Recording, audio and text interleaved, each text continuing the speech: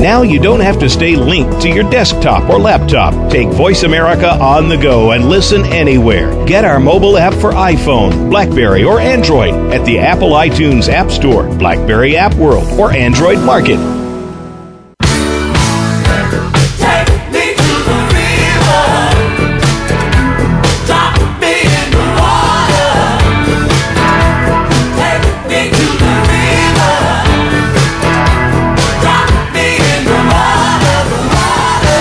Welcome to Moyer's Environmental Dialogues, Ocean River Shields of Achilles, with your host, Dr. Rob Moyer. Find out what others are doing and what you can do to create a greener and blue planet Earth. Now, here's Dr. Rob Moyer.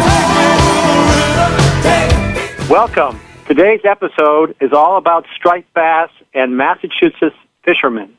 What can fishermen do for sustainable harvest of striped bass? What can seafood eaters do to help sustain striped bass? And what can citizens do to ensure that there will always be striped bass swimming off our shores?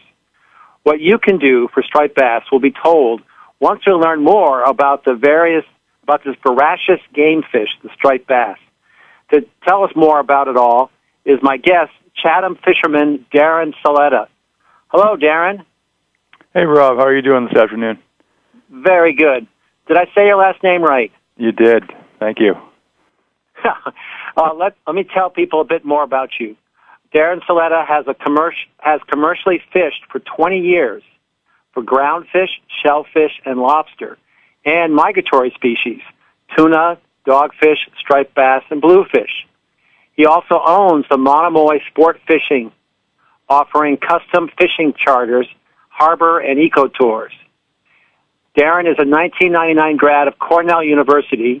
He holds a B.S. in Marine Science, and he studied at Woods Hole, attending Sea Education Association's Semester at Sea program. And along with fellow fishermen, Darren founded the MCSBA, which is Massachusetts Commercial Striped Bass Association. Darren also works part-time with the Cape Cod Commercial Hook and Line Fishermen Association. Yeah, you just gave me the initials here, man. So, how are you?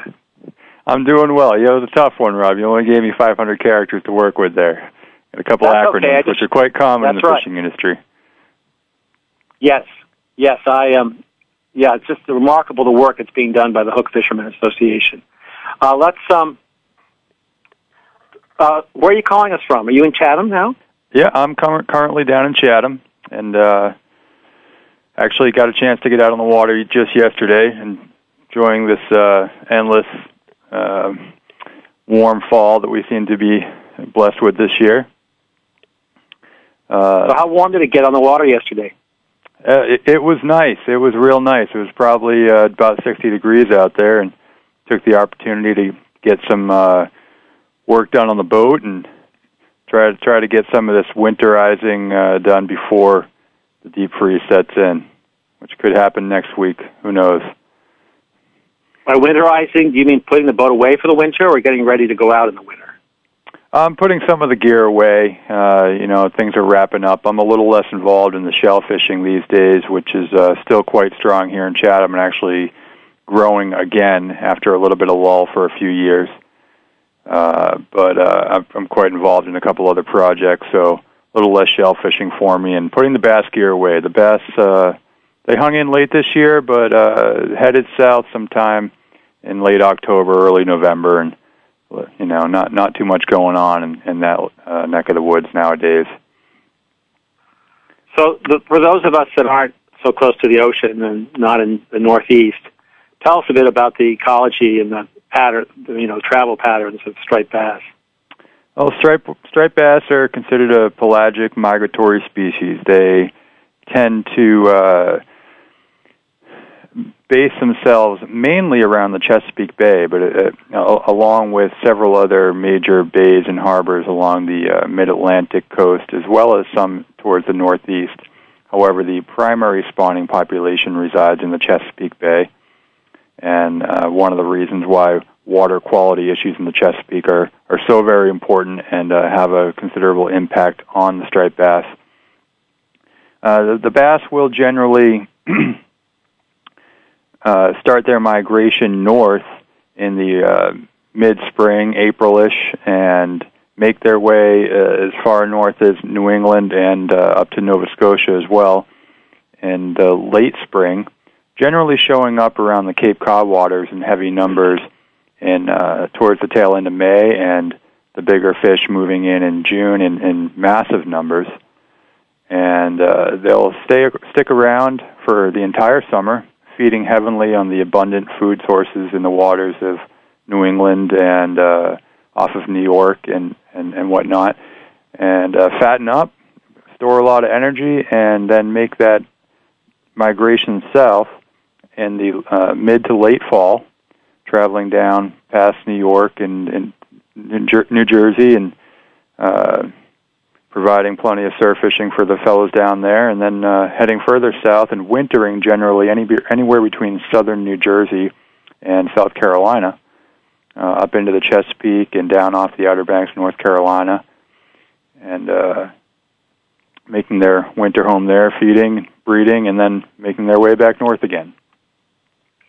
So they travel around in schools, I guess, or packs. They generally travel in quite large schools, and some that are so large they're really hard to imagine. And amongst those massive migratory packs are occasionally smaller schools or packs of fish that will tend to stick together sometimes in what appear to be size classes, and but generally it's a very large, vast migration of a lot of fish moving up and down the coast. And they do tend to stick close to the coast. However, we're seeing more and more of them offshore nowadays, and that is being reported by bycatch and offshore fisheries, by tuna fishermen well offshore that are having a high incidence of the bass hitting their tuna rigs in areas where previously they were less common. But the bass will follow the food, and if the food are offshore, they'll move offshore as well. And tell us more about the food. Well, the food is something we're working on heavily, both at Mass Commercial Striped Bass Association and the Cape Cod Commercial Hook Fish Association, along with a number of other groups interested in protecting the forage species, as they're called, for both striped bass and almost all fish in the waters that we're discussing today. Namely, we're discussing herring, menhaden, and mackerel. And along with those fish, striped bass also feed heavily on, smaller fish and sand eels. In the last few years, they've been feeding heavily on sand eels here off the Cape Cod waters. However, there's several reasons for that, and they've got to feed. So the relative lack of menhaden and mackerel and herring is providing a problem, and luckily the steps are being taken to try to protect these species currently. And are sand eels an eel or a fish? It's actually it's technically a fish, I believe. Don't quote me on that biologically, but it's the American sand lance. They generally run 4 to 6 inches long, very narrow, shiny little silvery gold fish that kind of live in and around the bottom of in the sand, and they'll jump in and out of the sand, and the bass will just be down there gorging on them. And when you catch a bass, it's not uncommon for sand eels to get spit all over the water and in the boat if you bring it on board, and you can really get a good look at what they're eating, because they'll just gorge themselves, and their bellies will be distended, and they feed quite heavily on these little guys. Yeah, I didn't want listeners to confuse them with the river eels that you'd encounter in Chatham Harbor or something. No, and the eels, again, those are another important food source for bass. However, you're less likely to see them around here in massive schools or bait balls, as we like to call them, big pods of bait that the fish will surround and just feed on voraciously. Generally, striped bass and bluefish mix feeding on these species, and doing quite a number on them. But generally the pods of these bait are really bigger than the mind can comprehend. We're talking miles upon miles and layers, feet thick, of these bait fish. So unfortunately, we have some commercial midwater trawlers that are doing some damage to those big bait balls, right?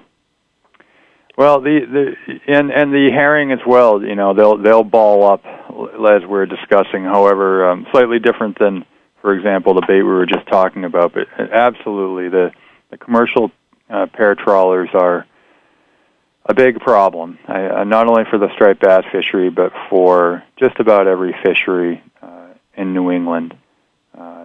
They have been essentially decimating the herring and mackerel stocks regionally. And in addition to the massive amount of fish that they're harvesting, they're also they have a considerably high rate of bycatch, including haddock, and unfortunately, we believe striped bass too.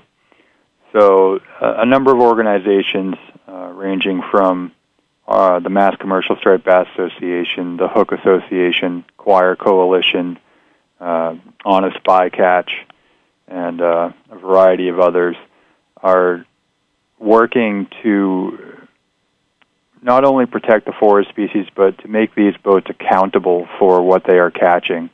For the past several years, they weren't required to necessarily even report everything that they were catching, so we really had no idea how much fish other than the herring they were killing. And there's a lot of evidence and reports from observers on board the few vessels they have been on that suggest that the bycatch rates are significant.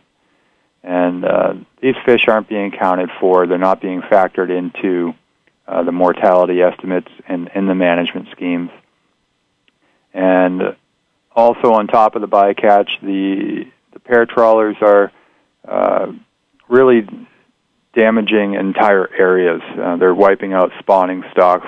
We've had reports from fishermen that buy these herring boxes for bait with, getting the boxes full of baby herring, sometimes even haddock mixed in with the adult herring, along with river herring. So all these things that really shouldn't be in the box are in there. The pair trawlers also do damage to the bottom. And as we know, that's just a practice we really need to try to get away from, because the bottom is where all juvenile fish have their best chance of success, and where the spawning grounds proliferate. And when you wipe these bottoms clean, it damages the stocks. Period.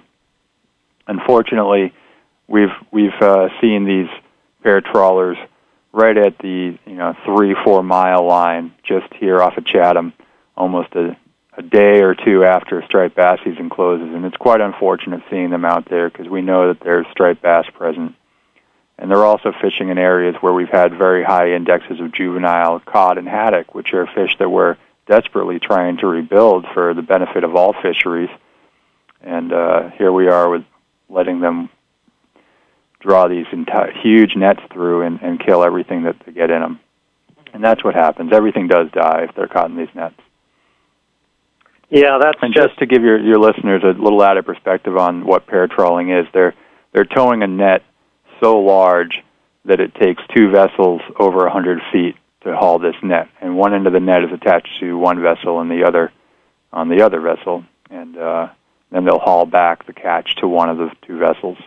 Absolutely massive operation, which has been outlawed in Canada and Alaska. It's so large that they can't put the net on board. They have to just pull it beside the ship. They pull it beside and pump the fish into the boats, and there are grates and pumps and all kinds of devices that even if the fish were to be released, it's probably going to be damaged to the point that it can't survive. Darren, we'll be right back after this break. Okay, thanks.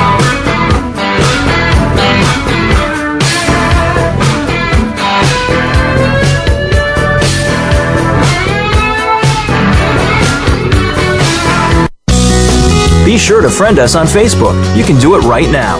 Visit Facebook.com/Voice America or search for us at keyword Voice America.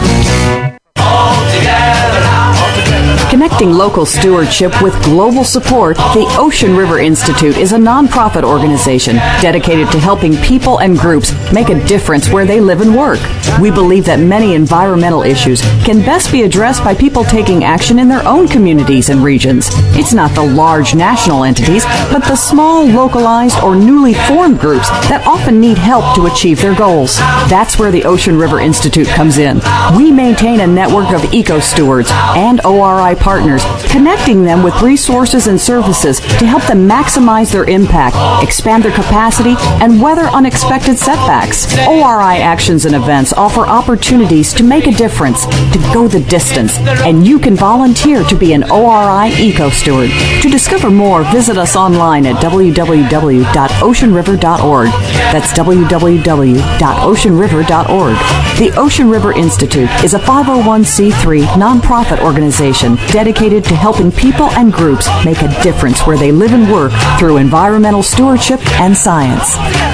Now there's a new destination for video content, VoiceAmerica.tv. Just like our radio channels and so much more. Voice America Variety, Health and Wellness, Business, Sports, Green Talk, Power Up Motorsports, and Seventh Wave Network now have their own video channel components. Plus, check out exclusive programming, including movies, music, educational courses, science and history, current events, and short features. High-definition, premier quality programs available 24/7. VoiceAmerica.tv. If you think you've seen online TV like this before, let us surprise you. This is the Voice America Green Living Channel. Spread the green.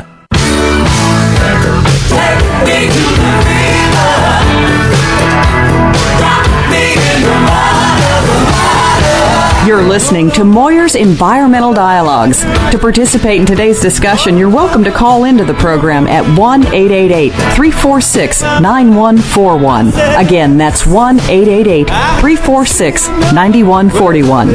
You can also send an email to rob@oceanriver.org. Now, back to Dr. Rob Moyer.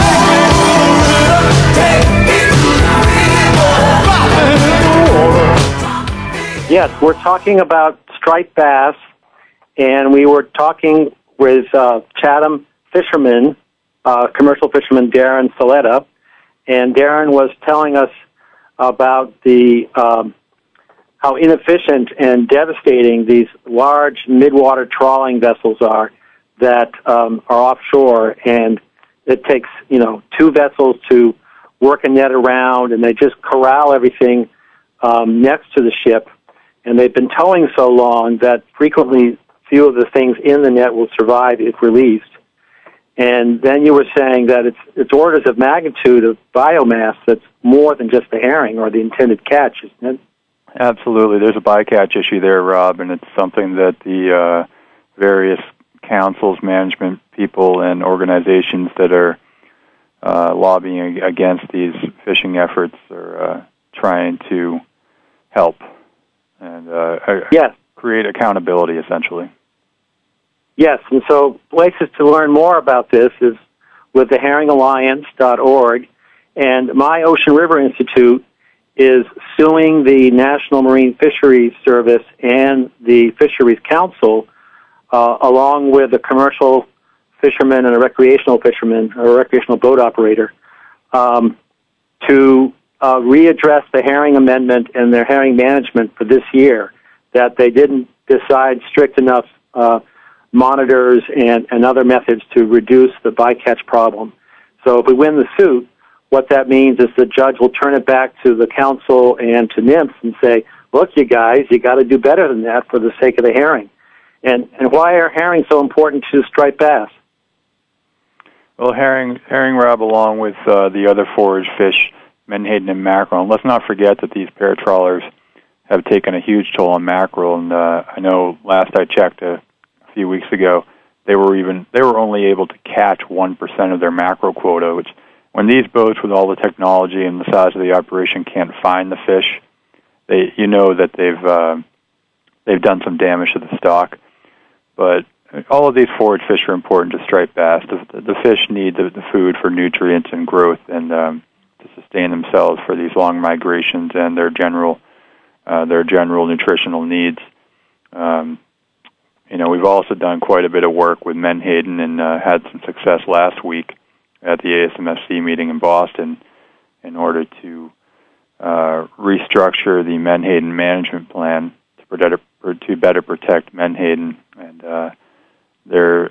we had a victory there. Essentially, they're going to protect menhaden into the order of a 37% reduction in harvest, and that'll lead to about 60,000 metric tons back in the water each year, which is great. There's direct links between the health of the striped bass population and feeding on these forage species, including one of the threats to the striped bass fishery is a bacterial skin infection called mycobacteriosis that has been prevalent recently in the Chesapeake Bay. And there are some studies out now that suggest that once the fish leave the bay and they're able to feed heavily on the menhaden, they are boosting their immune systems and general overall health enough to fight off this disease, which has been a big question mark in the mortality of striped bass, natural mortalities per se. So yes. All forage fish, huge importance for nutritional value, and the striped bass populations need these fish to survive, along with all the other pelagic species, including bluefin tuna, which are somewhat under fire, and pretty much everything else you'll see in the fish market. It's tricky to manage these forage fish because traditionally they try to strike a balance of taking as much as you can but not threatening the survival of the species. But when you're a forage fish, you have to leave enough to be eaten by all the other fish as well. That's an important point, Rob. There's a new, a bit of a paradigm shift in management going on now, which is quite beneficial to the pelagic species. The managers are starting to realize that they need to manage the ecosystem as a whole, and you don't just manage a forage species for the sustainability of that species alone. You manage it with the forage component included, meaning that you leave enough for the species to be able to survive on its own, and you also leave enough for the species that feed on them to be healthy as well. What's the point in trying to save codfish and striped bass and tuna and cutting the harvest down to, whatever levels they deem necessary if you're not going to leave them any food to eat? So you've got to manage it as a whole, and that's kind of the direction of management right now, although there's some argument that it's a bit late. However, something's better than nothing at this point, and these species do have the ability to bounce back, and I'm glad to see the protective measures are getting put in place now. Yes. So tell us a bit about the mission of the Massachusetts Commercial Striped Bass Association. Sure.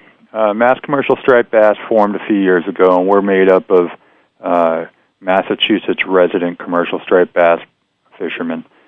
And we essentially have a three-tiered mission, one of which we've talked about extensively already, which is to protect and restore forage fish resources that are heavily depleted, and to fight the fishing efforts that are contributing to this depletion, and also contribute to striper bycatch and mortality that way. So, we're working proactively to help the forage fish resource, and with the understanding that a healthy population of these forage stocks is beneficial to all fisheries and all fishermen, commercial or recreational.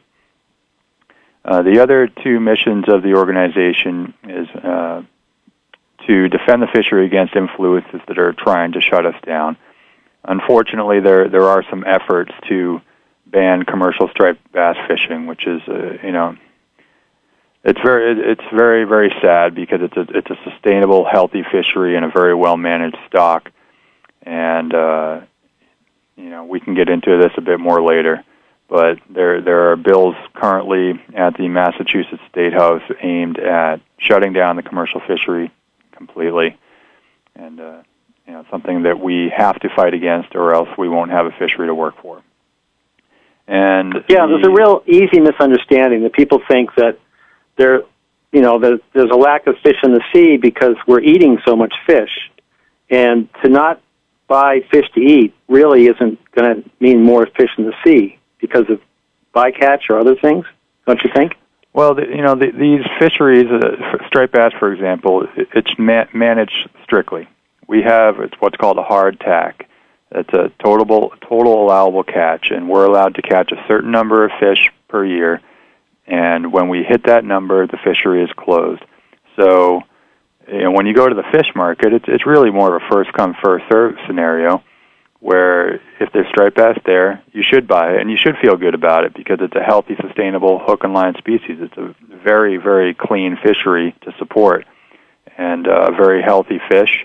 And whether you buy it or not isn't going to impact how many are taken from the ocean. The commercial fishery in Massachusetts actually accounts for only 20% of the entire fishery in the state. And when, in terms of numbers of fish caught, it's only 15%. So to attack the commercial fishery and say, it's having a terrible impact on the number of fish in the ocean and whatnot is ludicrous when it's really only a small percentage of the actual total catch. So it's a healthy fish. It's a sustainable hook and line fishery only with almost zero bycatch, very, very low discard mortality, and it's something that the consumer should feel good about. Yeah, there was an article in the Boston Globe talking about how that they could, the fishermen could take a photograph of the fish and send it ahead to the restaurant or something. Yeah, there's a number of efforts going on nowadays to try to promote boat-to-table type of fisheries interaction and create better markets. And, fishermen in our community, we want folks to understand the quality of seafood that they have available to them, to appreciate it, to understand what types of fishing are going on. And, I think this goes back to this general concept that all commercial fishermen have unfortunately been lumped together over the years. And in some cases, given this evil type of pirates of the sea mentality, where it's very much not the case, although there are problems. And we just discussed one, a commercial fishing enterprise, the pair trawlers, which are really harming the oceans. However, there's a number of fishermen out there and fisheries where there's responsible fishing going on, and it's very clean, and there are good products being produced and a quality protein source being produced for the American public to consume. Fishermen, it's much like agriculture. In America, we've got farmers. We've got small, local, organic farmers that are really contributing to the positive aspects of American agriculture, and we've got big corporate ag and spraying pesticides and chemicals and destroying soil and water and, creating big problems. Well, we've got some of that in the fisheries as well. So what we're trying to do is educate the consumer to what fisheries are healthy, sustainable, and worthy of supporting versus which are not. And striped bass fishery here in Massachusetts is probably one of the cleanest, most sustainable, and reputable fisheries there are, period. And the consumer should feel great about supporting it. And, it's an opportunity. It's a short season. It's an opportunity in the summer to have one of the best tasting fishes in New England, and to know that you're supporting a fishery that's good for the ocean. Absolutely. I mean, I'm totally for this because I like to eat striped bass, and I like to get it at the fish store instead of out of the ocean or at a restaurant. So for me, if there was no commercial striped bass fishing, I would not be able to eat striped bass.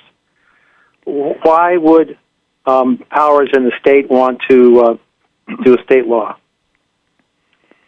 Well, I don't believe that the powers of the state do want to end commercial bass fishing. However, there's one special interest group that is continually filing bills to ban commercial bass fishing in Massachusetts, and unfortunately, there's been a bit of a tangent on that, and commercial striped bass fishermen have been kind of lumped in as anti-recreational fishermen, which couldn't be further from the truth.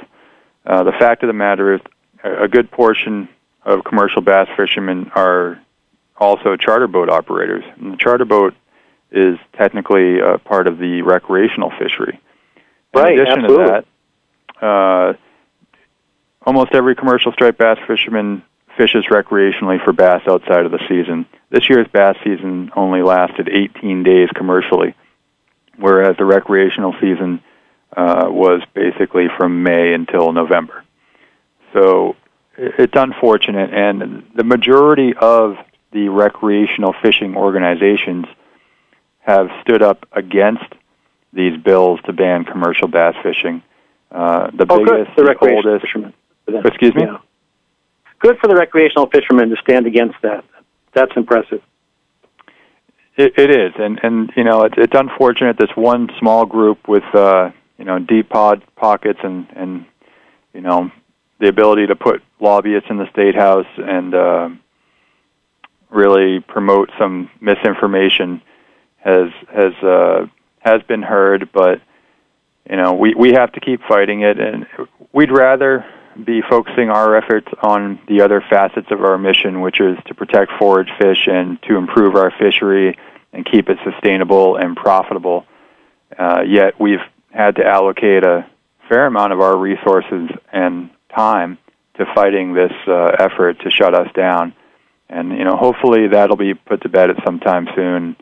There'll probably be a public hearing on it this winter at the State House, and hopefully that'll get shut down for good, and we can focus on the important topics such as helping forage fish issues and doing other things to protect striped bass, because for commercial fishermen and recreational fishermen, there's vested interest in maintaining sustainable striped bass populations and doing everything you can to help the striped bass population. There's really no reason why there shouldn't be a commercial and recreational fishery. There's plenty of fish for all, and as you mentioned, there's an important component of people, the public, who would like to be able to go into a restaurant or a fish market and buy a piece of striped bass. And I don't think the public is generally aware of how close this has been to ending that practice, and those voices aren't necessarily being heard, and those folks aren't being represented. So it's up to them to contact their local state representatives and legislators and let them know how they feel about striped bass. Yes, if you have interest in this, you can write to me at rob@oceanriver.org. I've been up in the State House. I know the legislators that are pushing the bill, yes, it's important that the voice be heard, that that those of us who like to buy it in restaurants, we don't think of having to speak up for that. We just assume that interest will always be there. And so, yes. And sometimes it's a simple just email. You don't have to get elaborate. A simple email to your legislator or local representative saying you want to maintain the ability to buy striped bass in a fish market or restaurant, that's enough. That's enough. That's it's the striped bass bill. They know exactly what you're talking about. And legislators hear very seldom from their constituents on anything but the top three issues of the day. So they're really thrilled to hear from one or two constituents is a lot on these bills that haven't gotten much media attention. Okay, we're going to be right back after this break.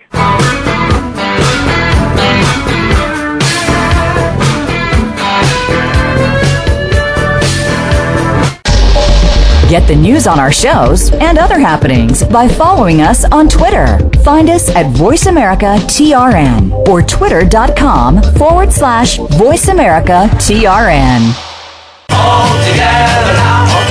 Connecting local stewardship with global support, the Ocean River Institute is a nonprofit organization dedicated to helping people and groups make a difference where they live and work. We believe that many environmental issues can best be addressed by people taking action in their own communities and regions. It's not the large national entities, but the small, localized, or newly formed groups that often need help to achieve their goals. That's where the Ocean River Institute comes in.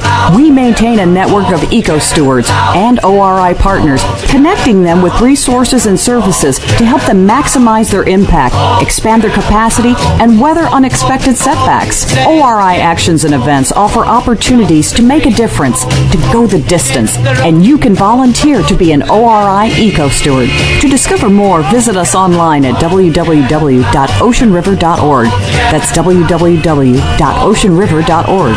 The Ocean River Institute is a 501c3 nonprofit organization dedicated to helping people and groups make a difference where they live and work through environmental stewardship and science.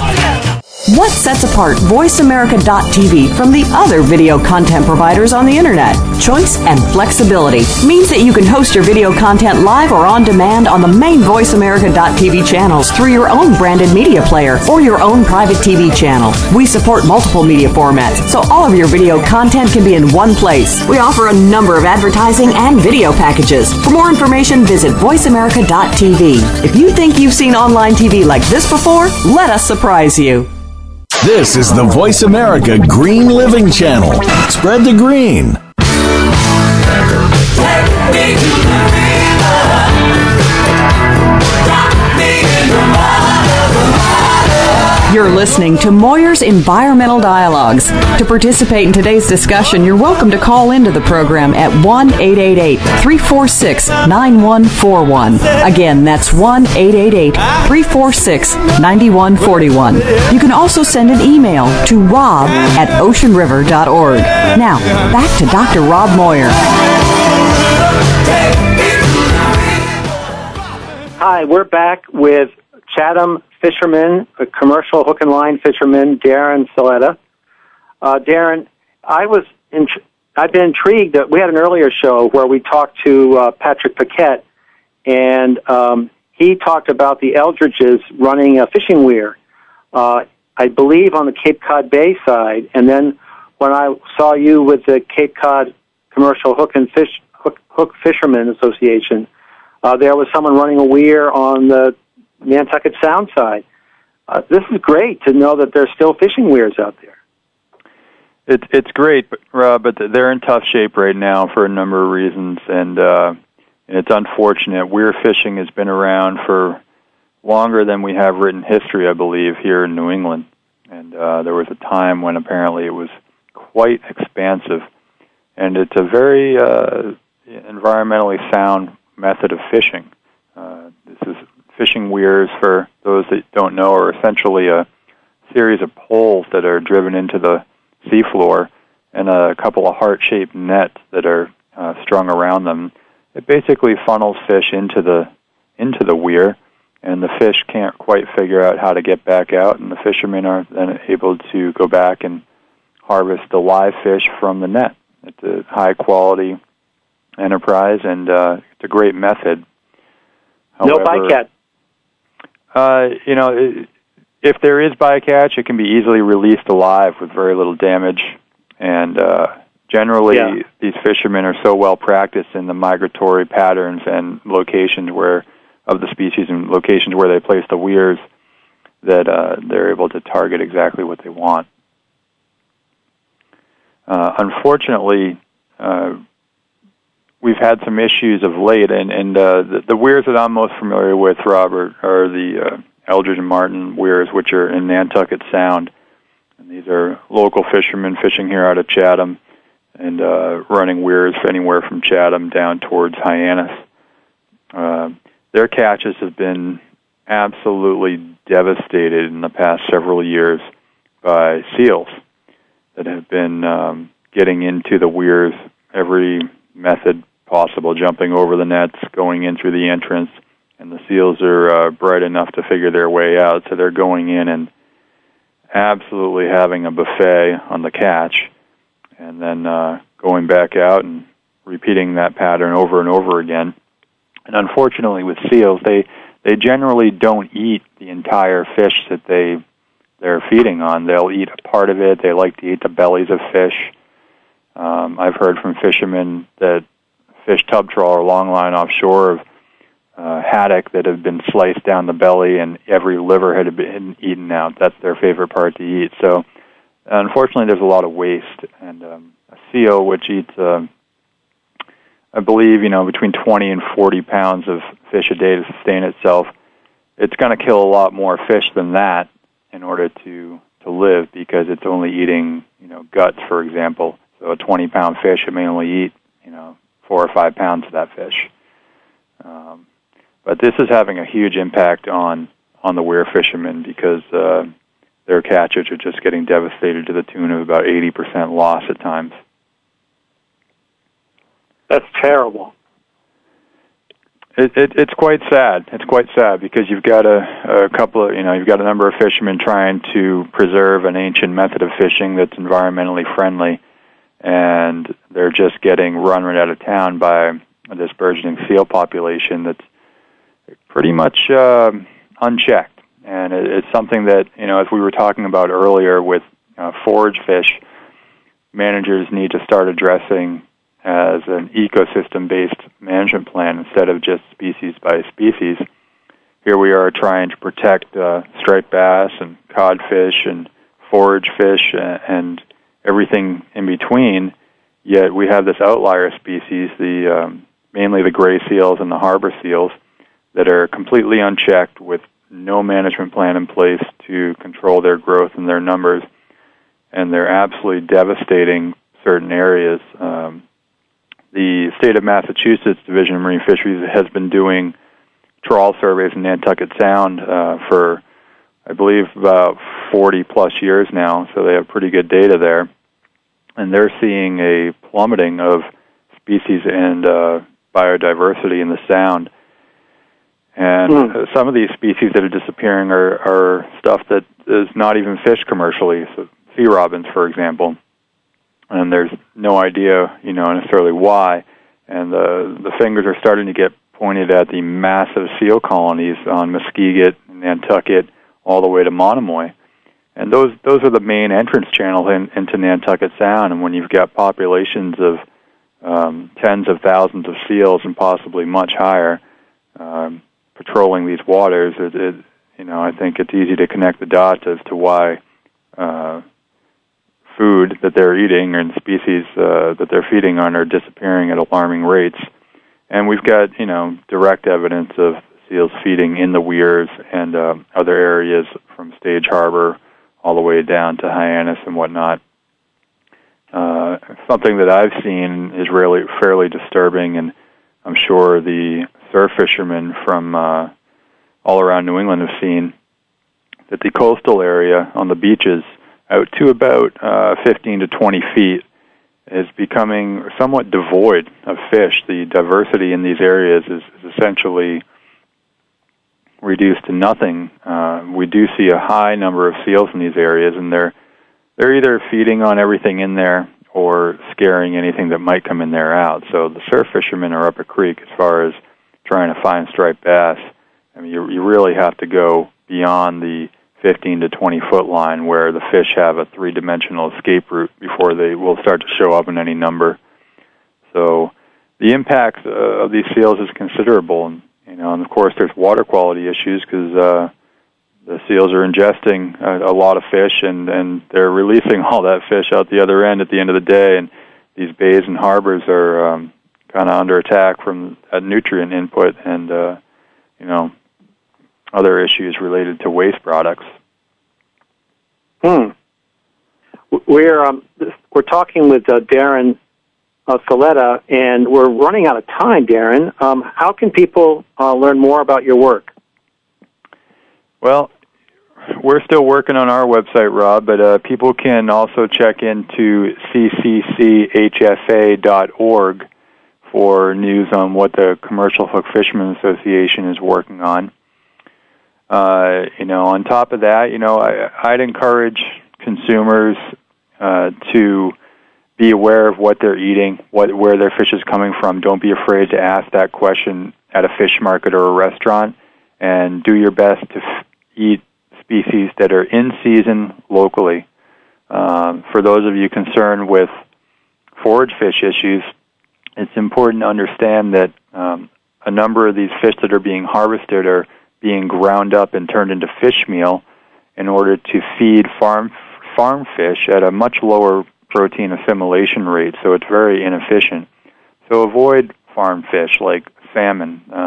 Farm salmon is probably one of the environmentally worst species you can eat, and we'd urge you to avoid it.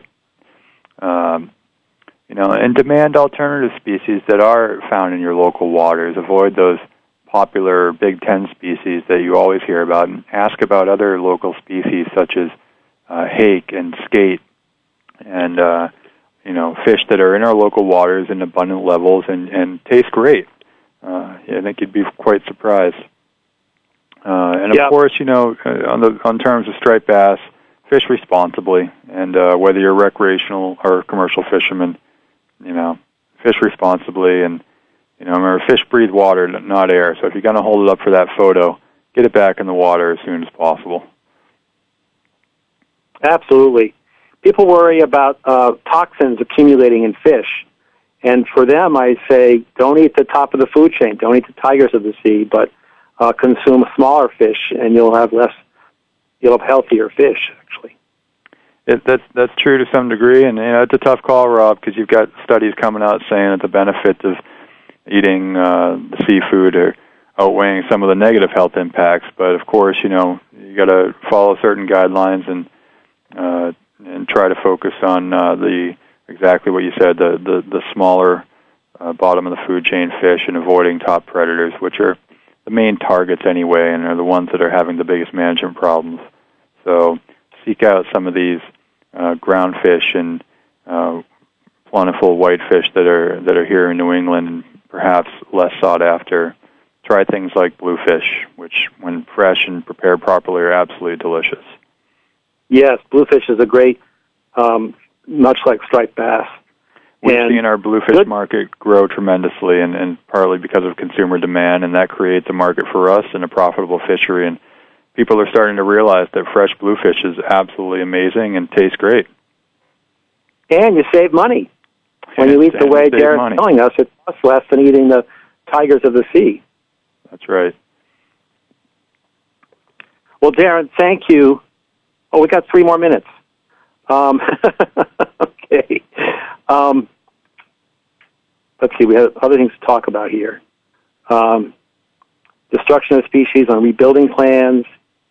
Well, the bottom line is that we've been saying is we need to have adaptive ecosystem management approaches that look systemically across the whole system. Give us that summary again. Well, that's what we're hoping to see more of in the management scheme is an entire ecosystem approach, and instead of focusing on just one species at a time, realizing that all these pelagic and ground fish need the forage fish to survive, and we need to manage those species with that in mind, leaving enough food in the ocean. And looking at the apex predators such as seals. Again, what's the point of trying to save all these valuable ground fish if the juveniles and certain areas are absolutely being devastated by a seal population that's under complete protection from the Marine Mammal Protection Act, with some exceptions, and is really just beginning to be studied. So that's something that people need to be aware of, and I understand they're cute, and people have a hard time with that, but we need a healthy ocean, not just a healthy species.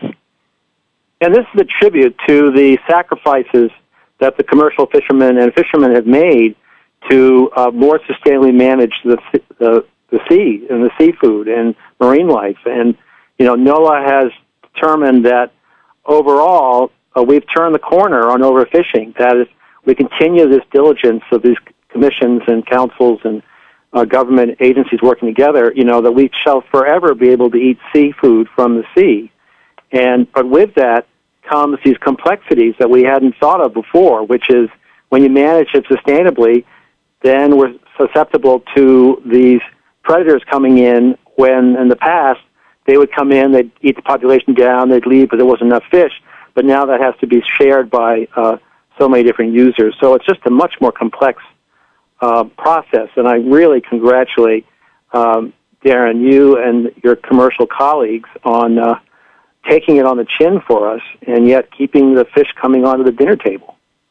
Well, we appreciate it, and I think it's important for everyone to realize that commercial fishermen are, honest and reliable workers, and we've made a lot of sacrifices as far as regulatory changes have gone over the years, and we have a vested interest in maintaining these sustainable populations and sustainable fisheries for the benefit of not only our jobs, but for the people that we're supplying food with. Darren Saletta, thank you for talking with us today. Thanks for having me, Rob. I appreciate it. Have a great day. And for Environmental Dialogues, Ocean River Shields of Achilles, thanks a lot for listening. Thanks again for joining us this week on Moyer's Environmental Dialogues. Please tune in for more with Dr. Rob Moyer next Wednesday at 9 a.m. Pacific Time, noon Eastern Time on the Green Living Channel. We'll talk again then.